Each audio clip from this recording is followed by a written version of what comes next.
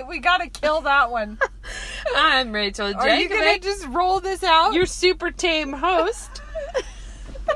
I'm Becca Merkel. You don't even want to know what's going on. Oh, my heavens. No. So last week we just fired out that old podcast with never a piece of enthusiasm in it, I don't think, from either of us. We couldn't remember afterwards what to blurb what we spoke of, and I think it's best to just leave it behind us. I even tried to, I did. I was like, all right, I don't know what we talked about. They need a summary. I'll have to listen to it and find out what we talked about. And you still couldn't tell. I still couldn't tell. And that's a sign of a poorly crafted podcast. We meandered. Whoops. We meandered through some times and talks and things. Yeah, stuff happened. Do you remember that we were speculating on bureaucratic tendencies in Nineveh? Well, okay, so clearly we got the important stuff done. But it's like, we brought out the important issues. How do you title that? Speculation. In this podcast, we speculate about the annoying personalities present in cultures of old times.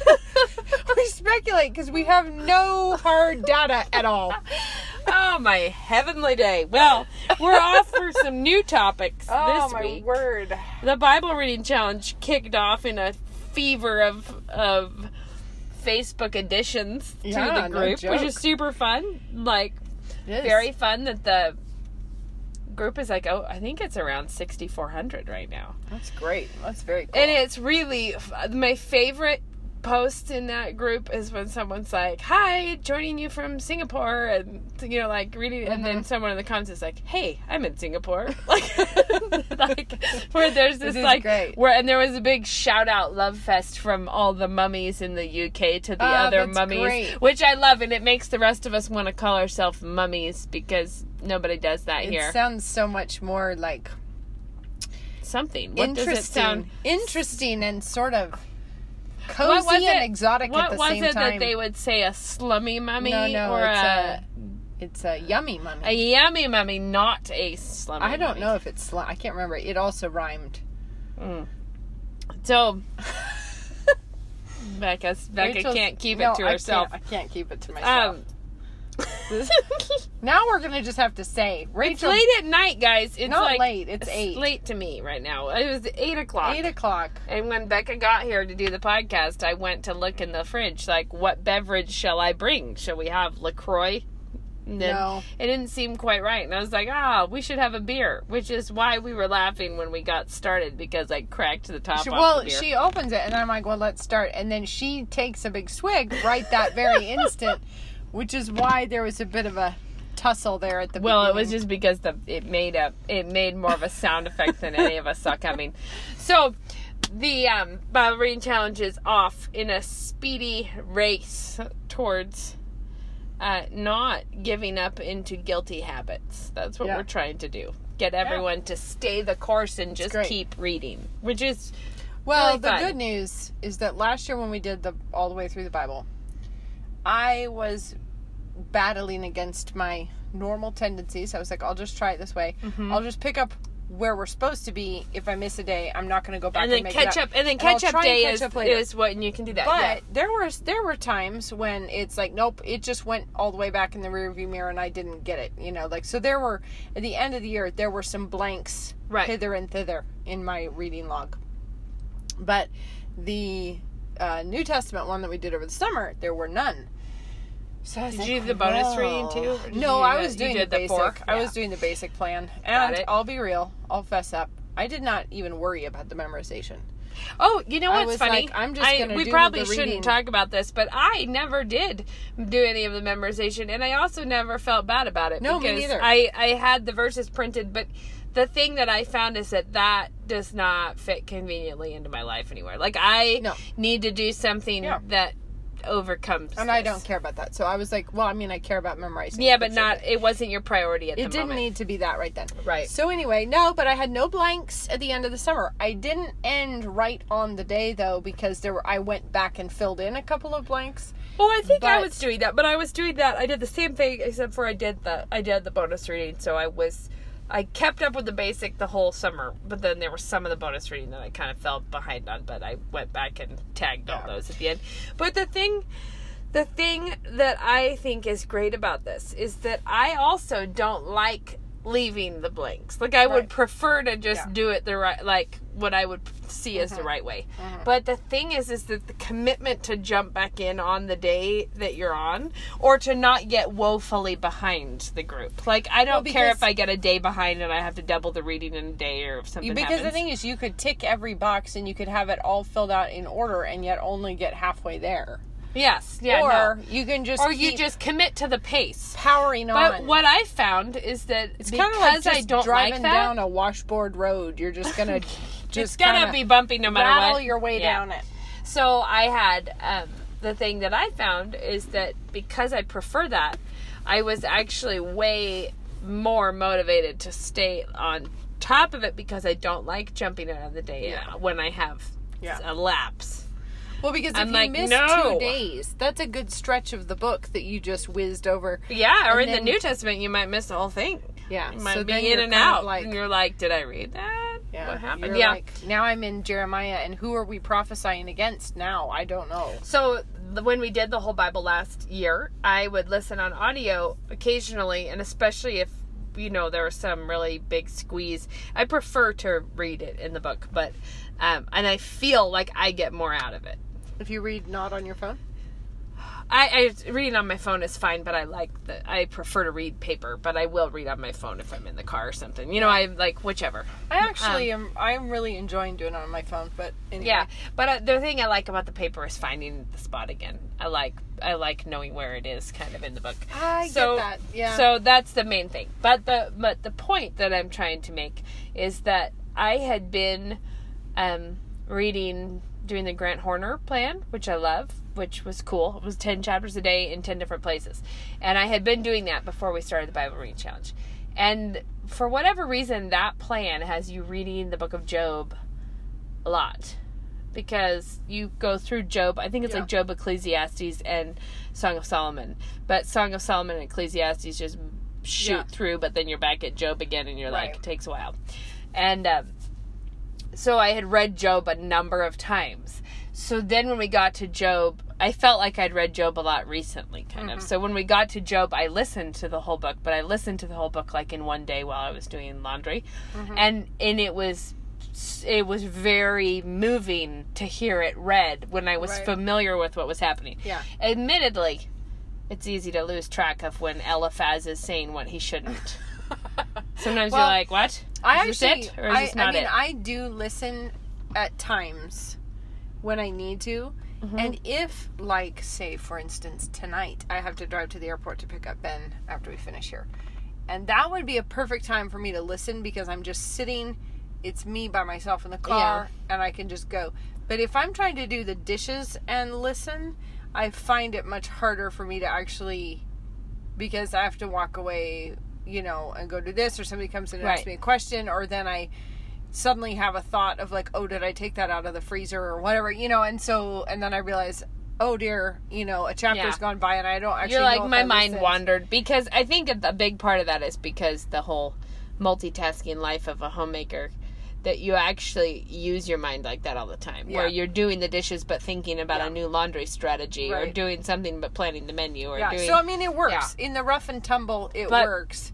That's what I was going to say, is that Job was really moving to me to listen to, but I was falling behind on Isaiah and Ezekiel, and both of those I listened to. Like, I just listened to a bunch of, like, I caught up, or I didn't get behind, I can't remember which, by listening to those. Sure. And both of those I was like, man, note to self, get that done in the paper Bible next time, because I did not get what I wanted to have gotten out of those. Like, I listened to it, but you were like, man, I know that was, especially Isaiah, which is overwhelming. I mean, Ezekiel has more odd bits in it, where you're like, it does have odd bits. What's happening with this wheel? Like, it's way up in the middle of the air.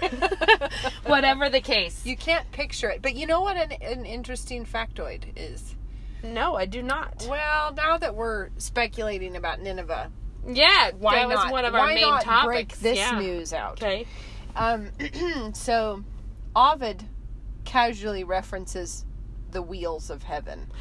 Right. And you're like, really? What do you mean by that? Because tell us more. There are some wheels of heaven. One of the few cases where you would say, tell us more, Ovid. Tell us more. Most of the time you're saying, pack it back in, Ovid. Nobody wanted to know. But this is horrible. When we were in the British Museum, in the Assyrian section this summer, there are all of these, like, it's a wheel, like, with wings hovering over the battles and stuff. Like, it's just a big wheel. Right. And I thought to myself, interesting. The ancients had a wheel. They believed in that. So that's interesting. Isn't that odd? You're just like, man, there's a lot of stuff we don't know. Mm-hmm. Mm-hmm. There's a lot of that. Well, because you think about those ancients, like, picture before the flood, when they were all behaving badly. Mm-hmm. God had put a cherubim outside the Garden of Eden so that they could not get back in, which means anyone strolling past would have seen the cherubim. Right. It's and you wonder... And you're like, actually... Have you ever wondered, like, when God tells them to make images of cherubim to put on top of the ark, how do they know what it looks like? Because I would be nonplussed if I was told to draw a cherubim. And clearly all of our artists have headed the wrong direction about what are the cherubim. No. We've come out with fat babies. Fat, naked babies with stubby wings. That go on, like, old ladies' powder that they would leave in the bathroom on the back of the toilet. Whereas, meanwhile, the cherubs were terrifying. But the thing is they actually were like, oh, yes, we'll do some sculptures of some cherubim. Mm-hmm. But you're like, there were at least times when, the cherubim was there to make sure the people didn't get in. So... Right. Or that whole thing with when David does the census when he wasn't supposed to, and then it's the disease that comes, and this is what I was telling you. He chooses the disease as the punishment, and then the angel stops it. The angel comes and stops it. But isn't that what? Wait, that is what you were telling me. Angel, yeah, it is. That where that happened was where the temple was. But the angel is bringing the plague, and then stops, and then under that spot is where David builds an altar, because that's where the angel stopped. But the interesting part is that is the spot that the temple was built on, which means then when you have the next to, like, the coming in judgment on the temple, and not one stone will be left on, like, there's a whole lot of layers of symbolism happening there. Yeah. Very cool. Anyways, it's been fun. It's fun to jump back in. We started with Psalm 119, which I love, but it also is that one I saw today. I think it may have been Spurgeon, because Spurgeon wrote that, he wrote something about David. He wrote one or two things.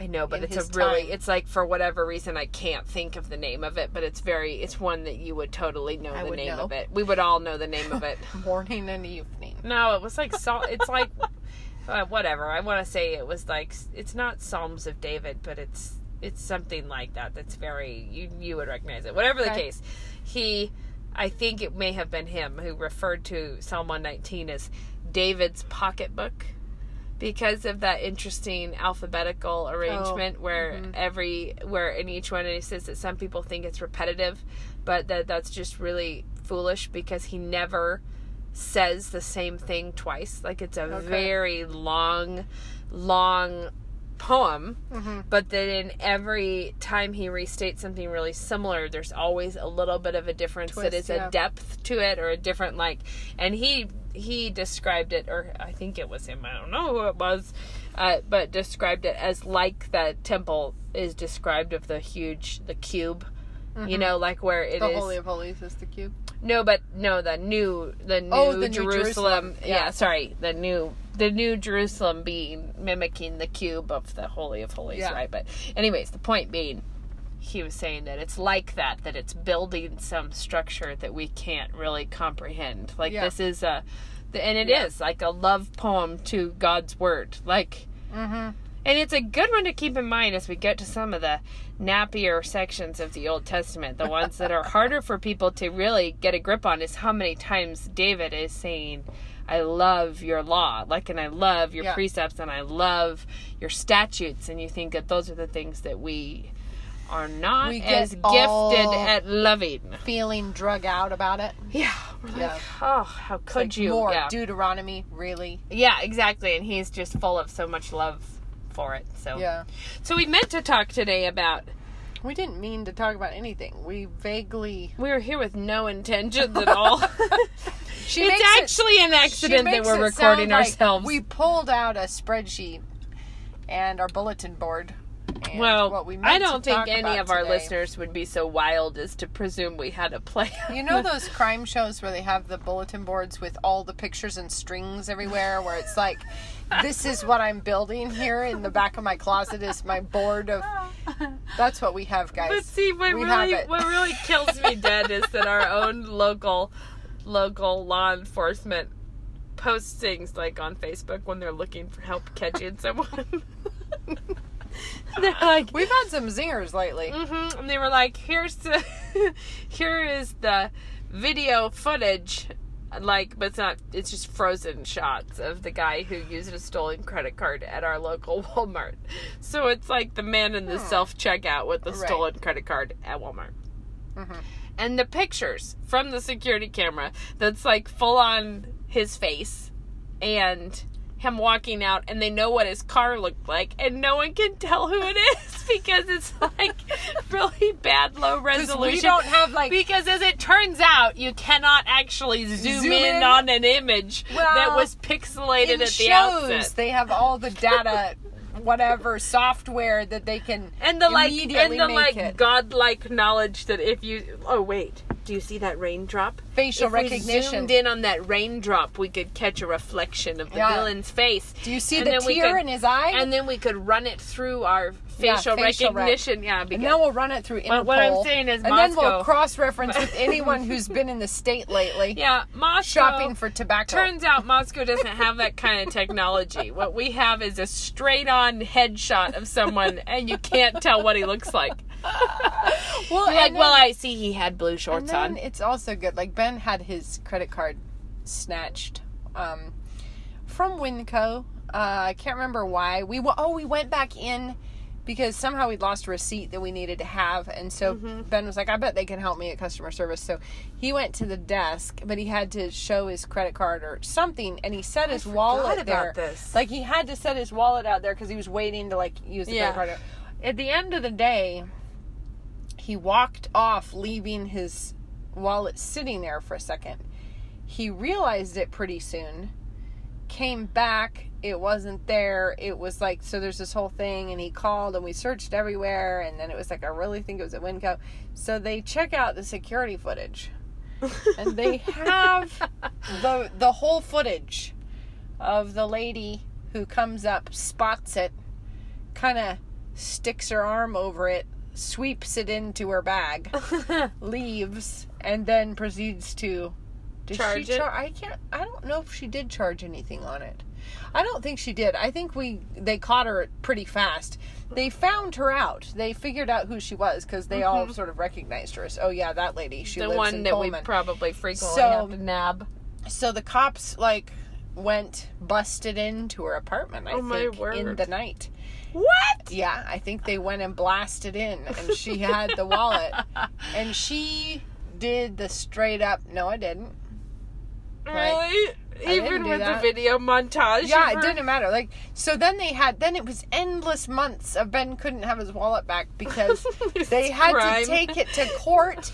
She was saying, no, I didn't, all the way to court. And it was really? This is being really tedious. It's not like they planted a Moscow man's wallet in your apartment. I know. Oh, man, that's funny. So she was just doing the, how did that end up there sort of a thing. I don't even know what you're talking about. I don't even know.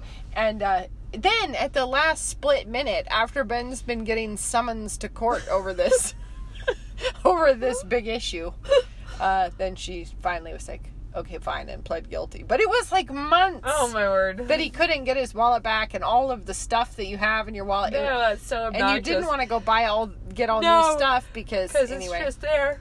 Yeah. Anyway, all I'm saying is that even when you make a clean arrest, it's not always a clean conviction.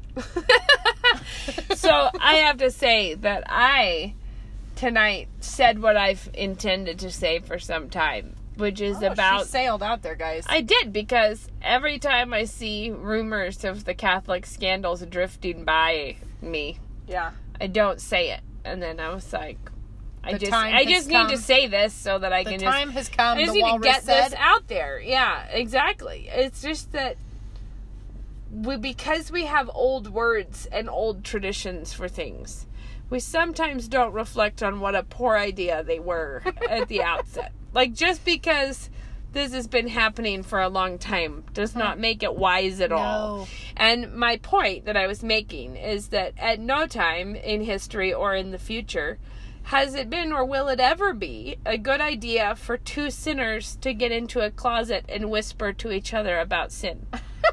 Like, because just, they're both sinners. What could go wrong? Right, and you think, like, wouldn't we know this in any other situation? No, we don't, because people do it all over the place. Yeah, but I just think that it's hilarious when you think about the idea of, like, who would have ever thought that the man... This could be abused. That the human man who got in there and said, yeah, sure, tell me all the bad things you ever did, and then...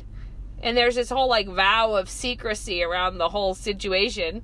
And that who would have ever thought that that could turn into any other kinds of abuse of power? Who would ever exploit truth or dare? Right. No one. No one ever. No one's ever done anything bad. That's why it's so popular. Because it is so safe. Nothing ever goes wrong. So the thing that was striking to me, though, I mean, the important point is just that we don't need all the priests to be reformed. We just need one perfect priest and all of the rest can quit. Like, because the thing is that, like, no human person can fill that role in any kind of satisfactory way. And it's true that it's especially deadly combined with the Christ on the cross. That they have the Christ being perpetually sort of on the cross. And then priests pretending that they're the mediator between a person and God instead of a risen Christ at the right hand of God interceding for us as a perfect priest who will not wrong you. Right? But I feel like probably, I'm just going to go out on a limb here, I think most of our listeners are probably Protestant. So they're probably not all off. We may be being a little... They're not all off doing this in the confession booth. However, we thought we would draw a line of reasoning. Here's the thing, how we might be behaving like this. People do it, and people do it for all kinds of nefarious reasons. But moms will get together in Facebook comment threads to discuss their sins together. You know, like just to discuss it. And usually no good comes of that. There's a lot of people who reassure themselves and go further deeper into their sins. Yeah. From that. And then, of course, if you just picture any group of, adolescents ever, the group that is off in the corner whispering to each other about sin is the hot pot of doom. It is not actually any kind of accountability. It is not accountability. No. Because it sort of becomes it's enabling in the biggest ways. Right, and desiring something to tell. Or to hear. Or to tell again. And it's or to retell. Mostly salacious. And but among mothers, so I'm thinking we're not talking to the teens, but among mothers, how does this kind of thing happen? And I think it happens with really that reciprocal, I allow your problems and I make you feel better without you having to confess anything. And then in turn, you allow mine, and you will also make me feel better without me having to confess anything. Yeah, because telling another person about your sin, while sometimes very necessary and sometimes a key part of repentance, is not the same thing as repentance. No. If I call Rachel and tell her about my bad attitude, nothing is fixed. Nothing has been made right. No. I have just basically spread my bad attitude. An ambassador further out. Oh yeah, we do. It's the Shadster. It's my 6-year-old brilliant first grader. Hold that Hold thought, on. everyone. Pause. He's coming to talk of sin. Bud? Can you help me with my blanket? But you should go get your bed on. I'll be in a few. Mom. I'll be in soon, okay? And then I'll help you. Okay. Love ya. Somebody needs some help with his blanket. It's important. Mm-hmm. You gotta have help with your blanket. Pretty sure, I don't know what kind of help it is that he really needs, but it's not much. So the idea of confessing your sins being telling someone that you struggle with this, and then having that person be like, oh, you are actually an amazing mom. Mm-hmm. And that but the only problem is that you're having is that everyone is expecting too much of you.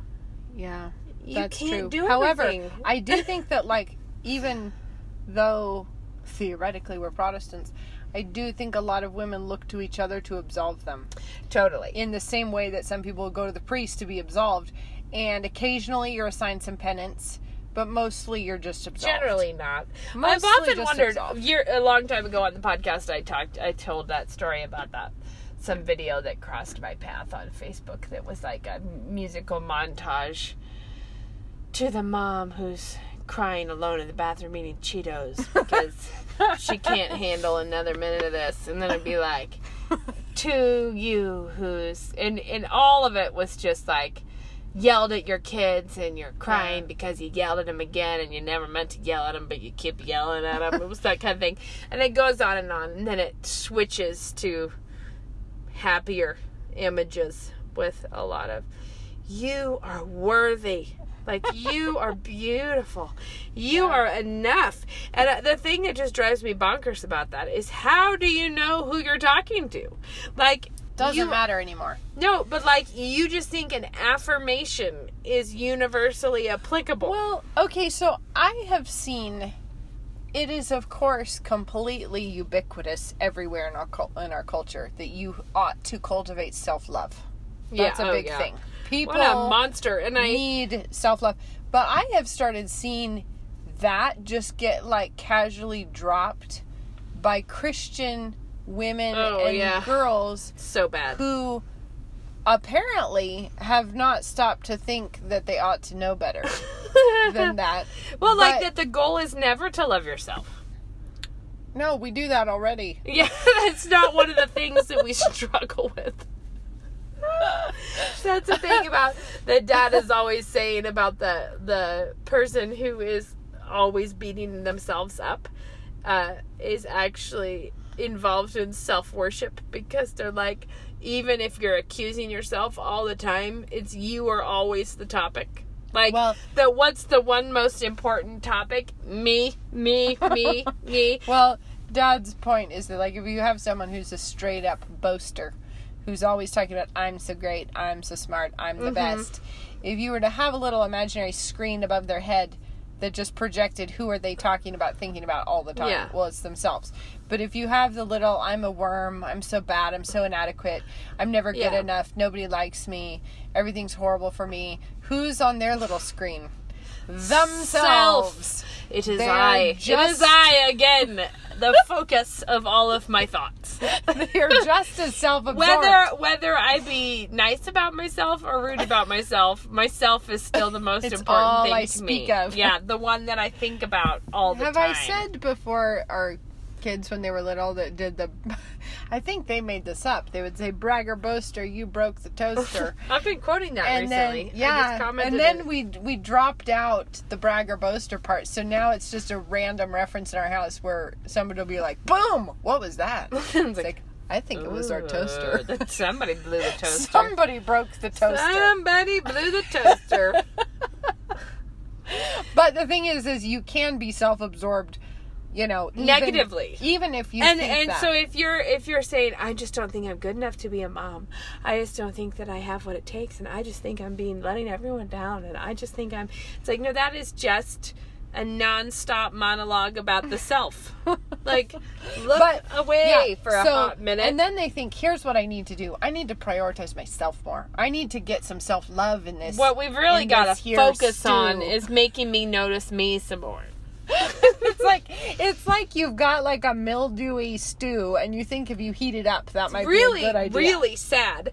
And it's very deceptive for being just a little bit more, like, people sometimes think it sounds like a can-do spirit or a, But I've been seeing ladies say things like, you know, it's just so important to never give up on yourself and never stop believing in yourself and never, you know, like stop loving yourself, blah, blah, blah. Sounds like a pretty dark time to me. But they'll throw in all glory to God as a kind of a throwaway remark.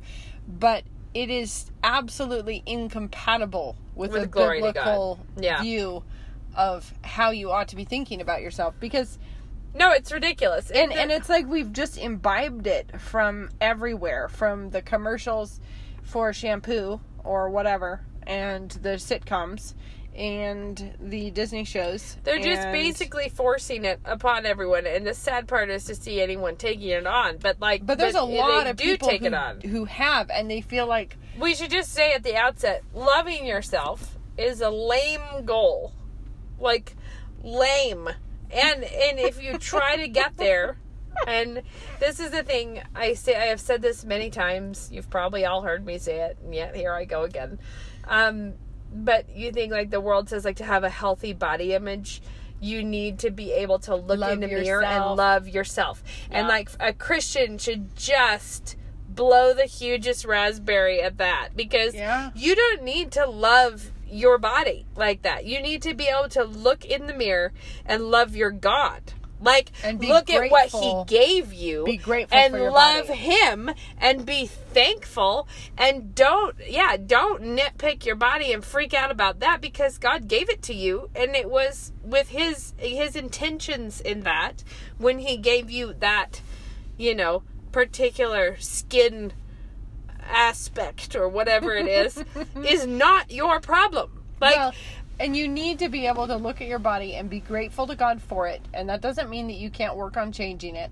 But you have to do it from a place of gratitude and not from a place of self-worship. And I would say from a place of rest, because, like, every time you are in the grocery store and you see all the headlines and all the magazines, all of them are trying to tell you how to become the goddess that you would be, that you would actually feel comfortable worshiping. And for what happens is that people, you cannot actually con yourself into believing you're worthy of worship. And it's a very tense time trying to do that, because you're like, I have to become worthy of worship, but then who's going to worship you but you, right? So the only worshiper is yourself. And then if you're not able to somehow fill both of these roles, because as a worshiper, you want to have a higher standard. You're like, but you're the worst. And as the worshipped, you demand something. It's like it's a horrible tingle. I am reading a couple of books by Mary Beard right now. One's on Rome and one's about how we see, and it's just sort of different cultures and art, how we look at things. But she said something, and I can't remember which book it's in, but it was very profound, I thought, where she was talking about these ancient pharaohs and things who the PR line was, I am God. Right? I am the human manifestation of Ra, or whatever it was. Like, and she was saying, like, think how actually terrifying that would be to be that person. Because whether or not you have fooled everyone else, you yourself still know that you're just human. Yeah. And so the sort of crisis position that would put you in. And she's like, so there had to have been a great deal of, like, self-deception involved, because you'd be constantly trying to make yourself feel like you were worthy of what you said you were. Yeah. And I think there's a similar hang-up that people can get into, where it is a because crisis. You're like, I actually know I'm not all that. But I want to be all that. But I want to be all that so that I can feel good about honoring myself in the way that I think is healthy. And see, I feel like everybody's success story in the world is, I finally love myself. I finally feel great about myself. I finally can just wear a bikini and love it. I look at myself in my bikini and I say, you look fierce, girl. You go work it. And you're like, why though? You know, because you don't look great, and it doesn't matter what you think to yourself. You did. And if you did, you still shouldn't be doing that. So this is all a bad idea. But I think the thing that is so fatal is Christian women not actually succeeding in that, because they actually have more guardrails, Lord willing, on, like, the world is doing this whole hog. Like, Cosmo is, like, trying to tell you how to become a sex goddess, you know, like, or how to do this and go get implants and do all these things. Say, one hot minute later, wants you to be in a women's rights march, which is the height So of irony. unbelievable. Height of irony. Just Anyway, so stupid. It's so bad. it's like, But the idea being, see if you can objectify like, yourself. how could you become? And then see if you can yell at people for But I don't think it is. I think. Well, this is real hypothetical now because I don't read Cosmo. No, I never have. I always laugh that they think they're discovering. Like, why they always act like this just in some sex tip, and you think, but like, do you really think that you guys are breaking ground on such a well-trod subject? In the course of humanity, this all new. No, you know what it is? Go away. I think they seem to be on a, like their mission statement is we shall find any taboo and we will break it. Yeah, we'll work on that. But they're running out of ideas. Yeah, but the thing, maybe they're breaking the feminism taboo now. The thing that I think they're doing it's about having men worship you. So that's less about the sex side is not about self-worship. It's about can you command any other worshipers? Mm-hmm. You know, like, is there any way you can get... Can you get a little cult going? Wouldn't that be awesome if you could just get that going Even for if yourself? you could just pretend that you're having a cult following, that would be That'd be amazing, yeah. So, even if you could make one person on Instagram believe that you're having that kind of a following. Filters are great. Filters. Yeah, they're good. So I think the thing about that is that the idea of self-worship is just so broken. And that we're just not made for that. We're made to be worshipers of our Creator, not worshipers of anything else. And, like, it's just a really sad cycle to get yourself into. Well, and it's ever diminishing returns. Well, to say the least. Like, and you're not becoming more like what you should. Like, you become less and less of a thing. You know, like, you become less and less of a person the more consumed you are.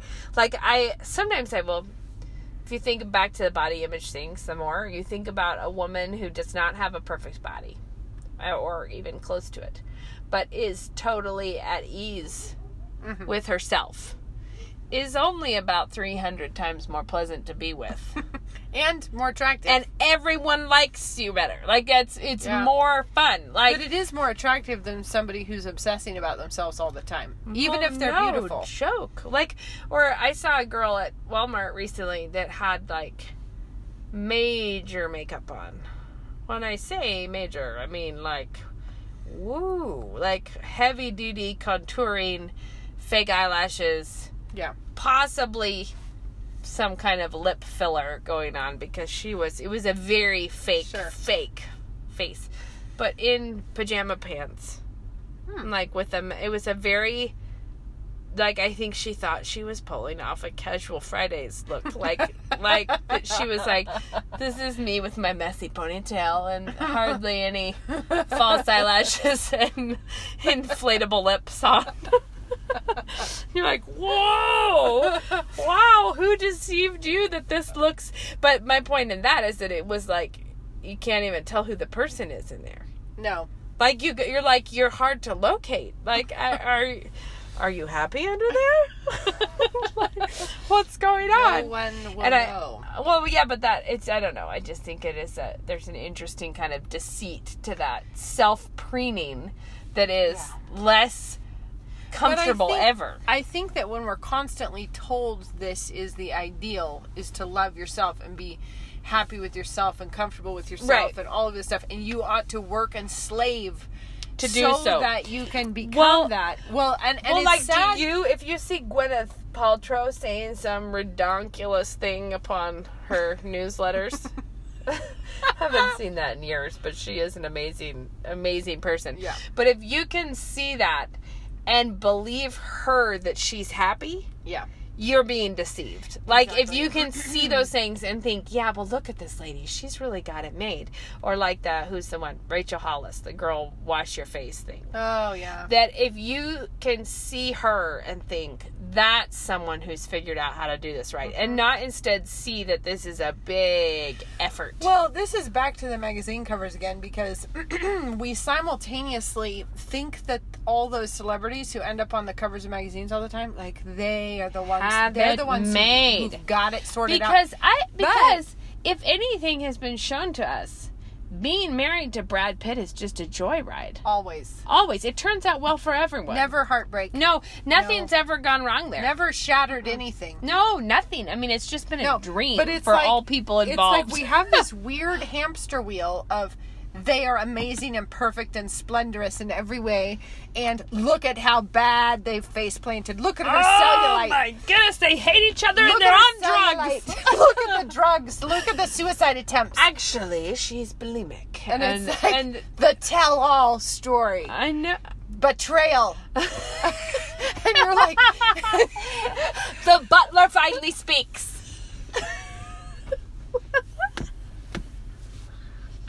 We're gonna find out everything there is to know about what a couple of rich, sad people have been doing with sleeping pills. As though it mattered to us. I'm so glad that I devoted a lot of my life to trying to emulate that, because it turned out so well in the end. Just for like, them. what the heck? Who wanted that life? What a sad time. I know, but for a minute there, it looked good on the red carpet. It only looks good. So we threw ourselves in into fake it. situations, right? But yeah, that's true. You're right, though. It's funny that we like both sides of that. We do. It's like a weird. It's like depending on the mood, you either want to fantasize about being that person or tear them down to think they're not having a good time. I think that this is a weird schizophrenic thing that we do, and I've probably said this before, but I think it's interesting that I bet people fall into one side or the other. I bet there's the dirt eaters. I think we do both, because here's the thing. When we tell stories, like when we have movies or books, so if you have a story set in a high school, we know that the most popular kids are the brats, right? Universally. The star of the football team. There's never a popular, the most popular cheerleader and the most popular football player are not going to be we want the good to people. See them fall. We want to see them and get sometimes their recover comeuppance. By being humble. We want to see it happen. The justice be brought forth. But here's the problem. When people are sitting in their own little imaginations where they themselves are the hero, they are the star football player. They are the lead cheerleader. They are that person. So it's like we simultaneously despise it and we want it.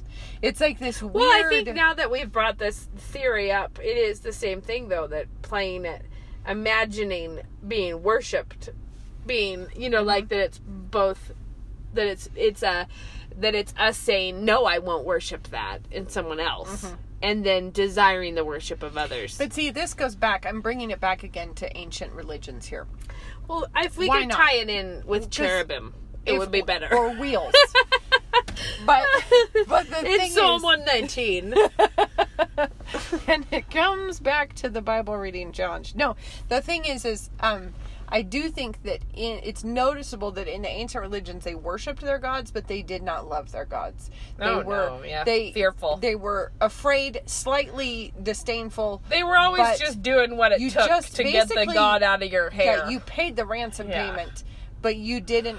Protection money. You might protection money. Occasionally, you have people who are devoted, like truly devoted to only one goddess. But that was really rare. But and they always got eaten alive by the others. They always got in trouble with the other ones. We're bringing it back to Ovid. Ovid again. But the thing is that I think that that's the kind of worship that we want. Is like we want devotion, but we like to imagine a sort of a not love. We would be petty gods. Not love, but like slavish. Yeah. Sort of, like you sort of wield the power. Well, that's because the reality is the Christian God is the only God, the only true God, but also the only God that gave Himself for us. Right. And so the only God that loved us. And that deserves love in response. Right.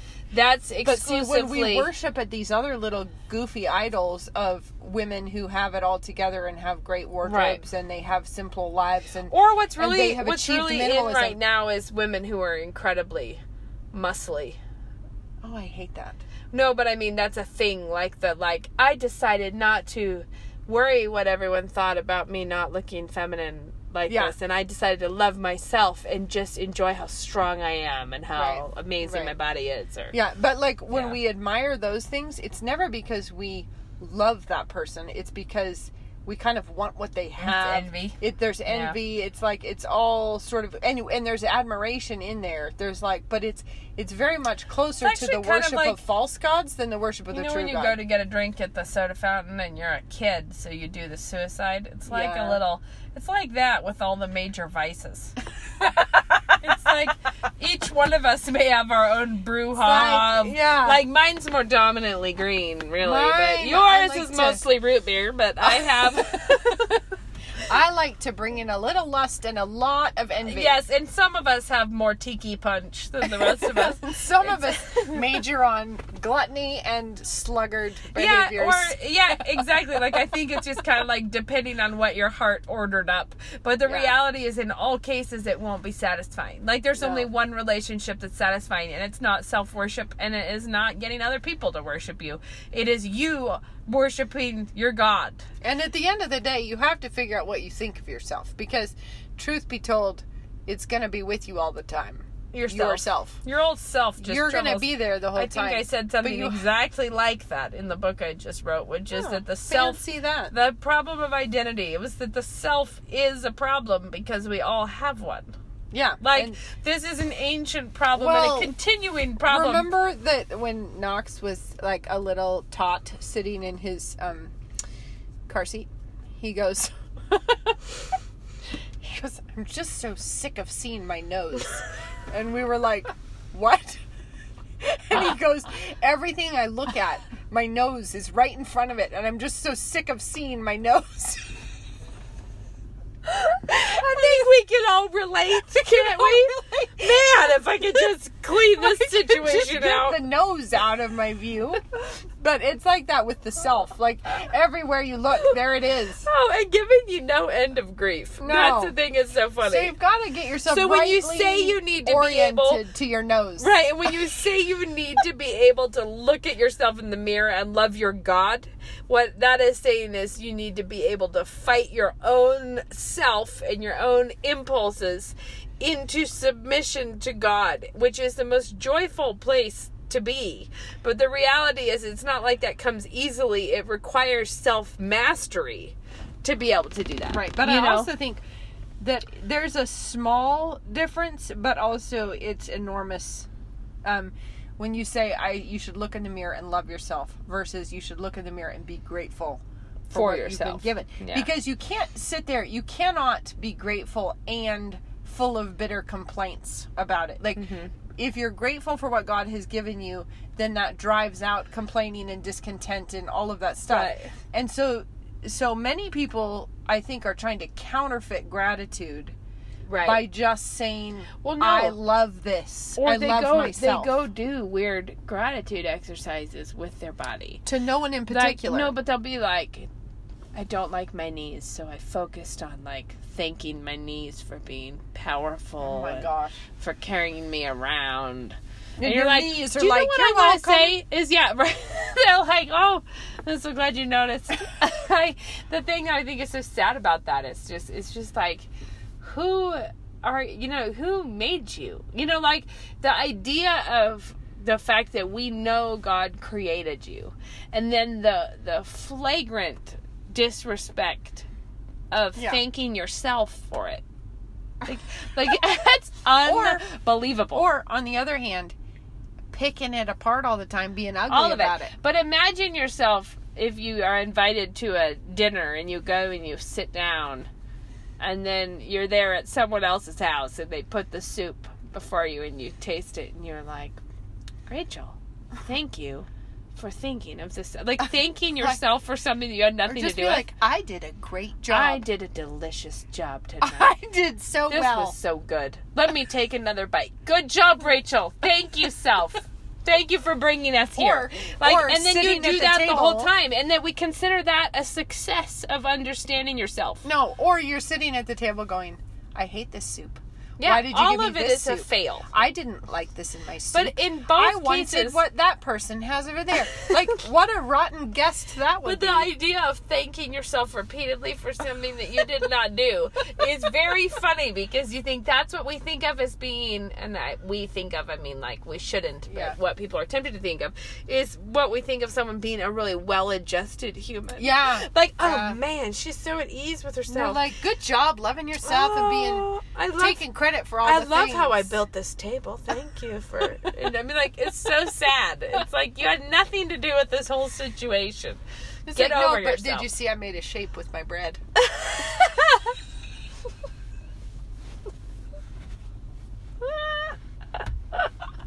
But the idea, it's just, you just got to put it in its right order and be like, no, there's nothing good there for me. Oh, that is a dead end of doom. Do not go there. Stop the Do madness. not start that thing.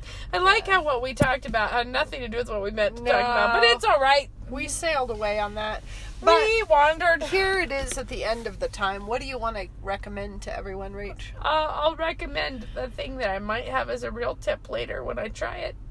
Okay, this sounds great. It's show a little more enthusiasm there, Beck. I'm going to think of something that I also have never done. I bought a cookbook. I'll tell you, color me intrigued. I bought a cookbook because it had a Dutch oven on the front of it, and it was at Goodwill. It was 99 cents, and I was like, worth cheaper than a magazine. I should check it out and find out. I have a Dutch oven. I need to make dinner, and there are things that put me off of this cookbook right away. Namely, that the author patented the technique. That I find that to be beyond forgivable. That's kind of self-serious. It's sort of thinking you invented something that has been done before. You might be the person with the soup that we were just speaking of. Exactly. So, but it is a different technique. But it's in the Dutch oven, and it is a whole meal in a Dutch oven. But things I wouldn't have thought of putting in a Dutch oven. So it's like cooked faster. PBJs. So yeah, totally.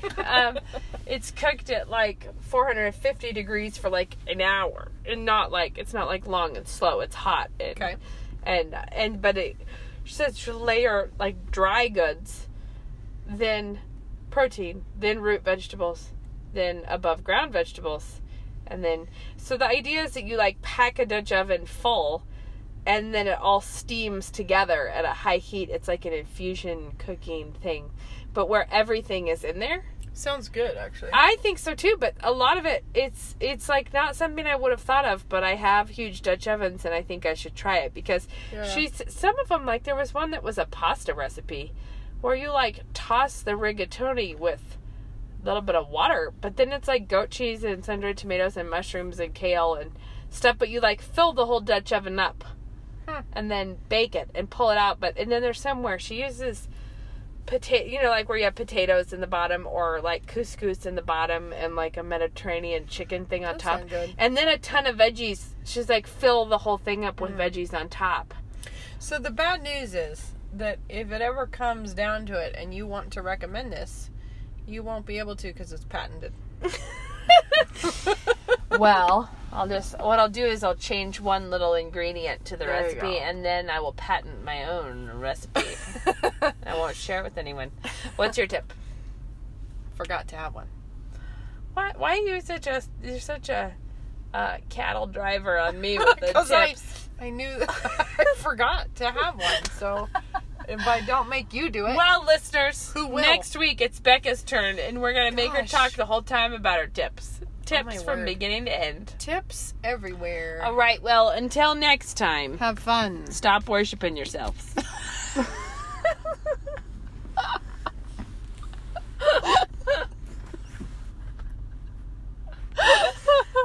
Bye-bye.